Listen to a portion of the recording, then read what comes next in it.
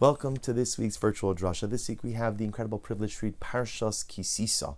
And the parsha begins with a discussion of the collection of the Machzis HaShekel, the collection of the half shekel.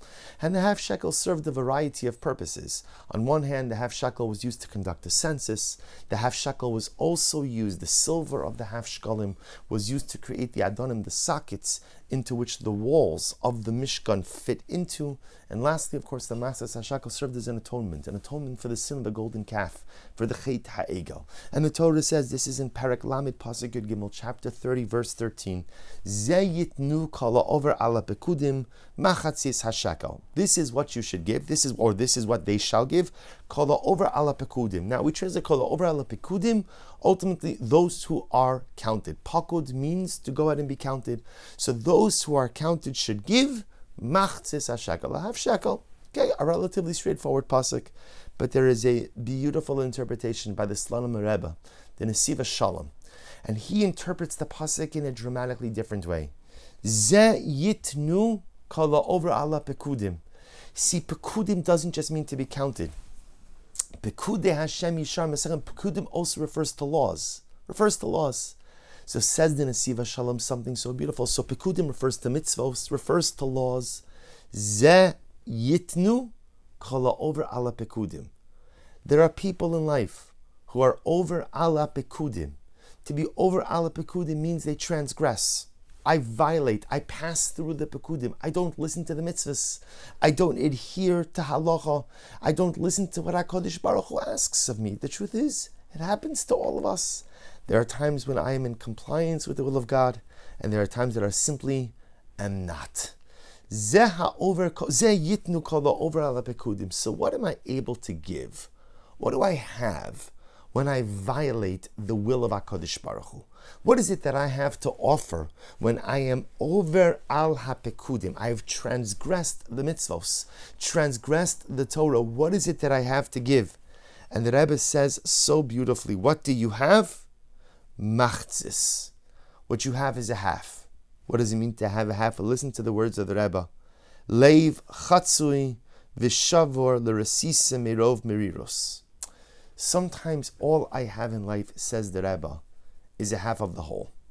Sometimes all I have is a piece. Sometimes all I have is a broken heart. You see, in life there are times when we mess up and we make mistakes.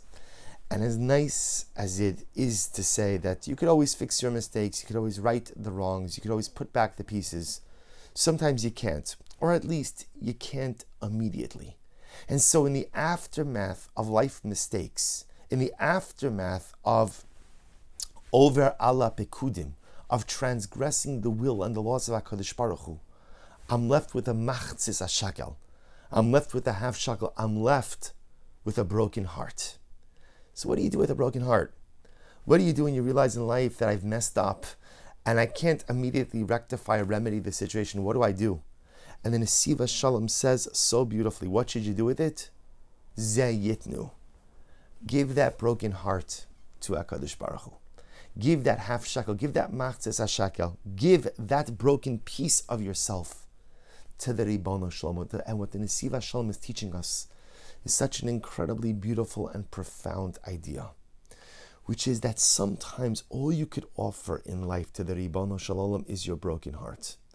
But what that broken heart represents is a desire to do more and a desire to be more. You know, sometimes in life I'm in a state where I've made a mistake.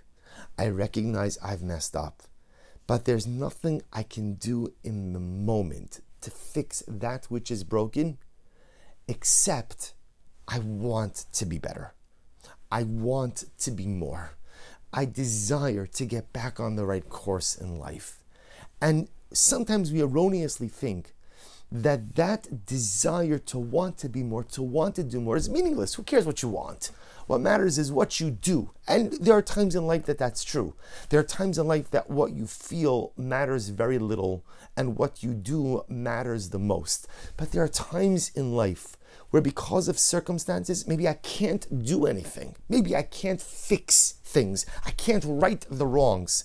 And in those moments, the ability to take a broken heart, a heart that is filled with remorse, but just as important with remorse is a heart that is filled with a desire to do better, to do bigger, to do more in the future.